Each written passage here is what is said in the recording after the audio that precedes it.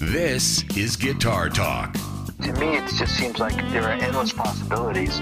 One of the things I like to find out, how people got influenced into playing the guitar, because stories are so unique. The trick is not to feel pressure to conform. If you know anything about Joel, he's been around the block. He's probably one of the most sought-after guitar players. How would you create that song? How would you turn that song into your song? There's not a guitar player on this planet that I personally don't follow closer. It's not something that you see too often. I only know a few players that do it. Now, from the home of the blues, Chicago, Illinois, welcome to Guitar Talk with your host, Jimmy Warren. All right, everybody, Jimmy Warren here. Welcome to this edition of Guitar Talk. So thankful to be with you again, another Wednesday. Before we jump in, of course, we got to let you know that this show is brought to you by Charlie and John's Strings. You can go to charlieandjohns.com. They've got a wide variety of electric and acoustic strings. They're long-lasting. They're very vibrant. Really great strings. You're going to love them. That's charlieandjohns.com. Also, Guitars for Vets. It's an organization that helps veterans with PTSD through the gift of guitar and music therapy. To find out how you can support them and be a benefit to a veteran in need, go to guitarsforvets.org.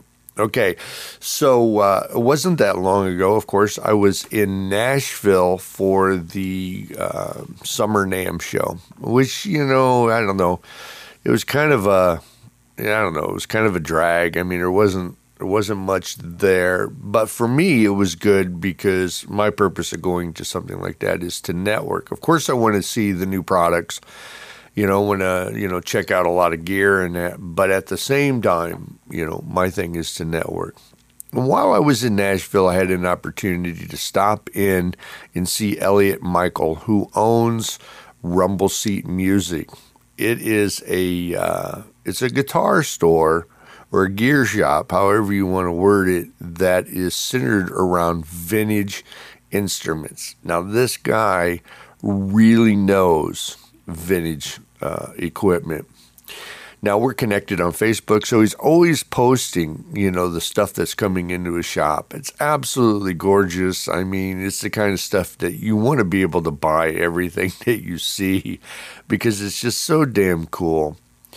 And when I got an opportunity to finally sit down and really talk to him, to find out more about his business and why he does what he does and what he loves about it, I learned that he's got a new CD getting ready to come out. So that was doubly cool. We got a double whammy there. So we're going to have an opportunity to chat with him about his new music as well. So here's what you do. You know the drill, man. Sit back, put your feet up, get a nice cool beverage, and enjoy this conversation with Elliot Michael from Rumble Seat Music in Nashville, right here on Guitar Talk. Hey there. Hey, Elliot, how you doing? Okay, let's see what's happening here. Continue. There we go. All right. We good? Good. How are you doing? I'm good, man. How are you? I'm good. Things are good. I tell you what, I was really thankful I was able to come by your shop when I was in Nashville because I've watched you post stuff over the years, from Chicago, and I go, oh man, I'd love to be there and see this in person, and so it was a real treat to be able to go there. It was great meeting you, actually. Yeah, thank you very much. Hey, man. I've always wanted to be a collector, you know what I mean? But it's always it's not that I haven't had money to do it. I started out with pedals. Right. It's like I've got a couple of Klons. I've got a couple of original of the Ibanez Tube Screamers. And I've got, some 60s Vox, wahs and, things of that nature. Sure. And then I expanded out and I bought a 67 ES335. Right. It was my first, major purchase when it comes to a guitar like that. And then I ended up, a couple of years back, I bought a 62 Strat. And I've always wanted to dive in deeper, but I just don't know how guys do it. I just don't. It's just in the blood, man. I don't know. I've been doing this as a kid, the way I started doing it, I grew up in Brooklyn, New York, in a poor section, a poor family. And when I went to buy a guitar, my parents went, I walked in the store and I went, holy shit, there's a white Falcon. There's this like $89. But my parents went, we can spend $20. So we bought, crappy Kent guitar and Kent amp. And it was my thing to always get a better guitar. So I'd take that guitar, play it or throw it off the roof or whatever I did with it at that point. And then there was a thing called the Bylines in New York where you go in there and you can buy a Les Paul Junior for $25. So I'd save up money, buy that guitar, play it for a while, sell it for 30, buy another guitar for 35 and just keep building it up. Yeah. And that's how it pretty much started for me. And then it became insanity. Then I became a professional musician and I got away from that for a while, but I always used cool guitars. Then when I came off the road, it's like, okay, basically what I want to do, I want to play guitar again, but I couldn't afford one. So it started all over again. And then it built into a store, which was kind of a joke in the beginning. And then kept building and just collecting and buying and trading. And here we are.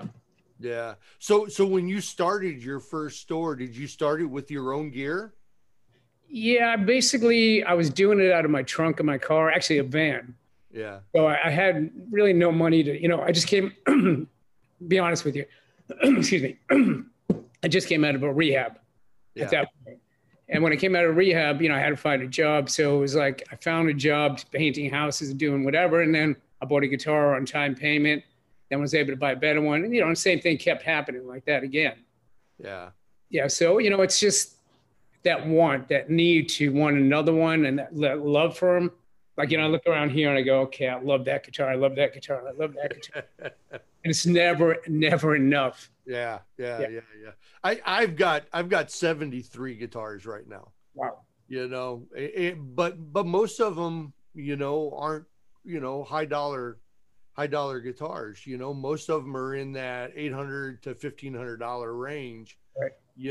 But you buy them to play. Exactly. You're not necessarily always buying them to hang in a case on a wall or something like that. Exactly. The guitars, they should be played. Yeah, exactly.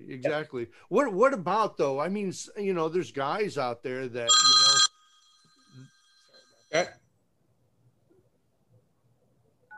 Sorry about that one. You're cool. There's guys out there, that own guitars that are, $100,000, $200,000, and they're still playing them on the road. That's the way it should be. I mean, You think so? that's what definitely, man. Joe Bonamassa, I've known him since he's a kid. And basically he was using reissue guitars all the time. And I said, look, man, you're a professional musician. You're just like a professional construction guy needs a good hammer or, anybody that is professional. So I said, take my 59 Les Paul on the road with you. And, when you're done, give it back. And he felt guilty. He said, I can't do that. So I said, okay, here's the deal. Take my 59 Les Paul, pay me $1 for the rest of your life. So he took me up on, he took the guitar with him. But his sound became more obvious and he just sounded better and better. So it should be played. So does he pay that by cash? Does he do it by PayPal? I mean, he paid it off a while ago. That's really cool. So what would you tell? Would you tell somebody that wants to get into collecting that's on a limited budget just build your way up, buy one, sell it, buy one, sell it, just do that to you? Either that or just buy it. If you love whatever you love, if it's $1, $100, $1,000, $1 million, if you love it, buy it. Yeah. And then if you can afford another one, do the same. Buy the ones you love. Yeah. That's the most important thing. Because if you're a player collector, you want to play these things. Yeah. So, that's the thing. I just think my gut feel is I've been a player since I'm a kid. And to me, you want to hear that sound in your head. And these certain guitars, people go, why are these guitars so much money? They have that sound that you want to hear in your head. Mm-hmm. So it's a psychological thing, but it's a gratifying feeling to buy a guitar that you love the sound of. So how did selling guitars from a van turn into multiple stores over time? I mean, a friend of mine, up in Ithaca, New York, when I was living up there, said to me, I just bought this building and I want you to open a store. I went, no fucking way, man. I've never done retail in my life. I don't even know what retail is. Right. He said, I'll give you the storefront for, I think it was 6 months free. I went, you know, what the hell, why not? So I did it, and I had the guitars that I bought, you know, in my van. I would take them to guitar shows and sell them and buy more kind of thing. So I opened the store as kind of a joke. So basically all my friends would come in there and we just smoke cigarettes and hang out, buy and sell guitars. And then for some reason, things just started building. Vintage guitar came out. I was putting things in there, selling guitars, and it just kept building and going to guitar shows and doing stuff like that. And within, I'm going to say probably a year and a half, the store just kept building to a point that I didn't expect. And it just kept going and going and going. Yeah. Yeah. And now we're at where we were at. Yeah. And where you're at is actually pretty cool because, you know, walking through your store, you know, you definitely see things that you just don't see anywhere else. Right. And that's the whole point. You know, there's so many guitar stores, music stores. I'm trying to do a thing where we have stuff that I love, that I don't like buying things that I don't really like. So what you've seen in the store, you've seen Keith Richards' guitar, you've seen all these people's guitar. It's just stuff that it's a guitar store, but it's also kind of a little bit of a museum at the same time. Mm-hmm. But people love coming in and people just walk out happy after they're in the store. And that's what makes me happy. Yeah. Now, how do you acquire some, you know, like you just mentioned, you know, Keith Richards' guitar? How do you acquire that? Is that through, you know, just happening to know somebody or knowing Keith? Or is there a special place where you go to look for stuff like that? Yeah, a lot of times things come to me. Yeah. You know, again, I've been in the music business and on the road since I'm 16. So I've known and been around these people my whole life. So when people are ready to sell something or trade something, they'll give me a call and we'll, you know, I'll either buy it or we'll trade it. And it just keeps going on like that. You know, there's things happening right now that I can't really say, but you'll see in a few weeks, you know. But and that's the thing. It's really, I guess from being in the business so long, you know, for the music business, and then I've had the store for 8 years, something like that, or 30 years. You know, it's just people get to trust a person. And once you trust somebody, you just feel comfortable, you know, doing business with them. Yeah. So how did you come up with the name for the store, Rumble Seat? That's kind of a funny story. You know, again, this is all back in Ithaca, New York. I was with this woman and we were stuck in the middle of a snowstorm in the middle of just out there in the woods. And the snow, you couldn't get out. We both smoked cigarettes. We have one cigarette left. It was like, you know, the gun over there. And it was like, you know, I'm going like, okay. And I started thinking, you know, if I open a store, what am I going to name it? And I went, I like old cars and I like guitars. And I went, now, what do you think about Rumble Seat Music? And she went, I think it's pretty stupid. I don't like it. I went, cool. That's it. That is perfect, right? Yeah. Okay. I'm not even going to ask what you were doing way out in the woods in a snowstorm with one cigarette. I'm just not even going to go there, though. It's probably a good thing. Well, you know, did you always have this passion for guitars even as a young guy? 100%. I remember pretty much watching Ed Sullivan and seeing the Beatles and seeing, you know, the Rolling Stones and Sly, you know, all those amazing bands that came out, and watching, you know, Keith Richards with a Les Paul and, you know, and then seeing other people. But luckily, my brother's friend, he's my older brother, his friend used to play at the churches around Brooklyn, and he always played a 59 Les Paul that he bought brand new. And I used to go there and just like sit there and like drool over this guitar. And eventually I said to my brother, I said, does your buddy still, you know, have his guitar? And he said, let's go over there. And we went to his house and I sat there like, you know, basically shaking, waiting to ask the question. And finally I asked the question. I said, do you still have your guitar? And he went, you know, I do. It's in the closet. I play flute now. And I really don't play that guitar. And I went, did you ever want to sell it? He said, yeah, I'll sell it to you. You know, if you got $300, it's yours. And that's how I got the first one. Wow. Yeah. Wow. So the passion from that day on, I mean, it had before that, but that was the total, the life's dream happened to me at a younger age. So that guitar was my dream guitar, and I loved it. But what happened to that guitar, which led to another one, I was in a band with Mark Bell from Marky Ramone, a few other guys that are famous. We had a band together in Brooklyn, and the singer and Mark had an argument, and the singer picked up the mic stand, Mark picked up a cymbal, threw it at the singer, missed the singer, hit my guitar, knocked the headstock off the guitar. Ooh. Yeah. And so what I did is I ran to Rudy's Music up in Manhattan on 48th Street, because we were rehearsing down the road. I went to Rudy, can you fix this guitar? Because we had some shows to do. And he went upstairs and he came down with another 58, I think it was, really flamey Les Paul. He goes, would you take this guitar and trade? And I played it and I went, done. So that was my second Les Paul. Wow. Boy, that had to be really disappointing, though. To it was a heartbreaker. It's like when you thing you love, all of a sudden you see in slow motion, you could see that cymbal going across the room and crack that headstock off. Yeah. So it was pretty, heartbreaking. So in the early days, you just mentioned some of the people you were playing with in the early days. I know that you play music, that right. You still do that today. And that, how did that kick off? I mean, who were you with in the early days and what are you doing now?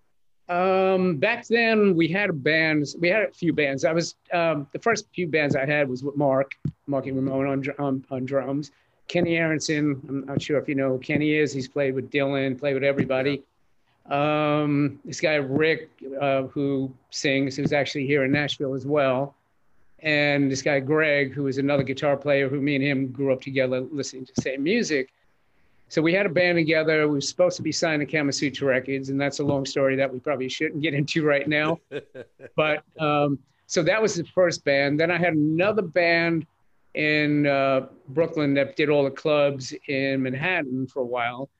And I left that band. And then I was playing with this band, Wayne County and Backstreet Boys. And I joined that band, which is a pretty well-known New York, band. And I joined that and I left that band. Then I came back and I did some other stuff with that band. Then I played with Johnny Thunders and I played with Arthur Kane. I played with, all the guys in the Dolls and all the bands that were in New York City in the 70s. Mm-hmm. I was the guitar player that you would see stepping on stage, with all the bands if they needed a guitar player.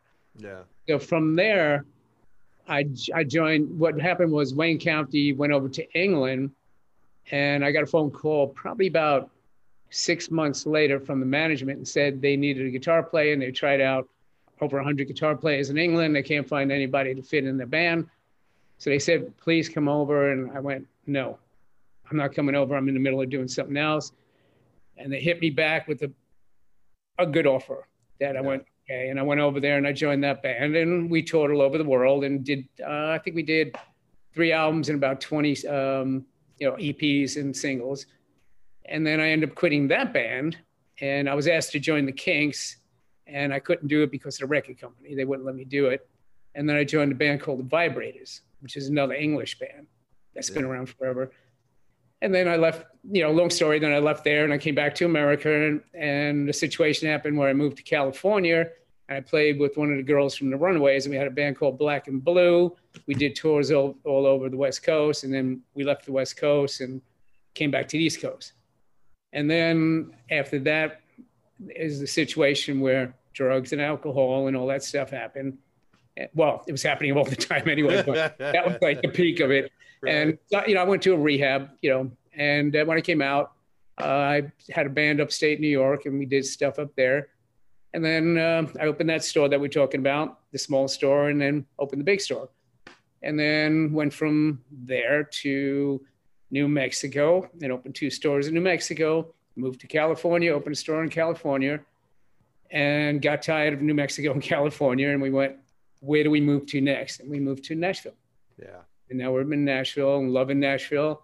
And I'm doing music again. Tom Peterson from Cheap Trick has been my bass player, doing some stuff. Julian Raymond, who's an amazing producer, is doing some vocals. Sam Harris, who's an amazing kid from Brooklyn, well, New York, really punky, style kid he's on most of the album. So right now, the album's being mixed. We go in the studio to do one more song, and basically the album should be done by September. And there's somebody doing a book on my life as well. Wow. So both of those should be done around September, October. Wow. Well, congratulations on Thank both. you. That's really cool. And it's really cool that you're going to have a book, because it sounds, we've only been talking for 14 minutes. And it sounds to me like you've had a really, really interesting life for sure. And the book would definitely be cool to read. It's an X-rated book. Love it. It's all truth. There's nothing, no holds barred. We're not holding anything back. It's about everything that happened, reality of what happens in being in a band on the road, and the fun and the other side of it, and the drugs and the alcohol and the women and all that. And I'm not going to give you any more because it's better to read the book than me telling you. Right. Now it can be, I know we've heard so many people talk about it, but it's always cool when you get somebody's personal take on things. It can be really rough. I toured, but a little bit different. I played with Chaka Khan and Gladys Knight, and a few people like that. Buddy Miles. I toured with Buddy Miles, Lucky Peterson, and that. But and I had the same battles. I think it's just a common thing, when you're out there on the road, and that it's just a common thing. So what was you don't have to give me, details or anything, but, what was the tipping point, and what has it been like since then? I mean, would you say that it's, so much better today? Yeah. I mean, again, it's all that's in the book too. It's being on the road, as is a very boring thing most of the time when you're doing, a 2-3 month tour. There's really nothing to do during the day, so you find yourself finding things to do. Now people go guitar shopping, whatever, you can do more of that kind of stuff because of the internet. But back then, none of that was happening. So we found ourselves, drinking more and doing drugs. And we had certain people with us, like, and it's in the book. Angela Bowie was with us on the road a lot, and there was always a lot of cocaine, a lot of heroin, a lot of, whatever. It was always on the road, and the boredom, just gets worse and worse as the years go by. And it's a feeling, and I'm sure you kind of felt this way too. You almost feel like you're in a puppet show, or you're in a circus show, because you get in your van or a truck or a jet or whatever you're in, and you travel to the next town. You do your thing, you get dressed, you do your show, then you go to your next town and keep going on and on. So it just gets a little much for your head to handle. And then you get people who are basically treating you like you're something special. And then you come home, and in my situation, my wife at that time went, "Could you take out the garbage?" And I went, "You talking to me?" It's like, oh, wait a minute, and reality kicks in, and you go, "Wait, what's the real reality here?" So I think the drugs, kind of take you into that position, and you forget reality. Yeah. I think people have, misconceived notions of what it's like on the road, basically from, maybe things that they've seen on TV or videos or whatever, and they don't realize what it's really like. And I have no understanding. Well, I appreciate you sharing that, and I think it's something that's going to add to people wanting to read your book now. What I mean? It's a good thing. I said, when I first started, I didn't want to do a book. I've been asked a few times to do it. And I felt like, who wants to hear about my life kind of thing, Yeah.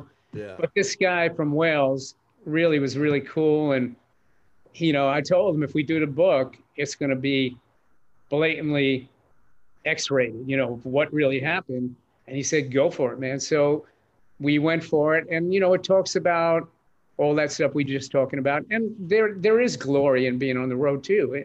It's that 45 minutes, hour and a half of playing that's worth the whole thing. Yeah. It's just a great feeling to be able to play in front of people and enjoy that give and take kind of thing. Yeah. So now, I mean, when was the last time? I know nobody's been on the road for a while, people are just starting back up, but how long has it been since you've actually, toured? 7, 8 years. Really? Yeah, but we're looking at doing this now, putting out this album, and do we know? Well, Gibson's going to do a party for me for the album, so we're going to do a show at Gibson here in Nashville, and then we're doing 2 shows in New York, and then we'll see how we feel after that. You know, if we feel like taking it on the road. Yeah. That's really cool. And that Gibson place, I went there. JC gave us a tour of the vault in the back area and stuff like that. Killer, right? Such a cool place, man. That's going to be a great place to do it. Yeah. I love the place. I love what they're doing. I don't know if you heard they're doing a record company now. No, Gibson. I didn't know that. No. Yeah, so Gibson's doing a record company. So they're really, I think they're really on the right track for once in a long time. Yeah. That's really cool. Well, so when will all that'll come out? What? September, October? I'm thinking, you know how things are, you always put a date and never happen. So I'm saying late September, October. Yeah. Should be happening. The book is just about done. We did our last, look at it, and I agreed that everything's cool. The record, again, we go in the studio, do one more song, and then it gets mixed and mastered, which should take probably again till September. Yeah. And then, once we get our act together, we'll go out and do it. Yeah. As a musician, I've pretty much always lived around Chicago. Right. And so of course, like you would expect, you cut your teeth, mostly on blues. You spend a lot of time in blues venues, right. And and you get the if you're lucky enough, like I was back in 80s, in right. that I was around a lot of the really popular and well-known blues artists, and got to play with a lot of them over the years. But I'm saying all that to say that you're in Nashville, and Nashville is really like, the greatest players in the world, in my opinion, live where you are. Yeah. And so that's gotta be, it doesn't seem like there's competition, but there's gotta be. No, it's really different than what we're all used to. Yeah. Used to, like New York, it was there's always kind of a little bit of competition, ego kind of thing going on. Here in Nashville, nobody cares who everybody's just another person. And, it's like, it doesn't matter how good you play, because that guy over there or that kid over there will blow you away, So there's no egos, and, people, Steve Kropp is my neighbor right here. Jack White's my neighbor over here, and it's just everybody.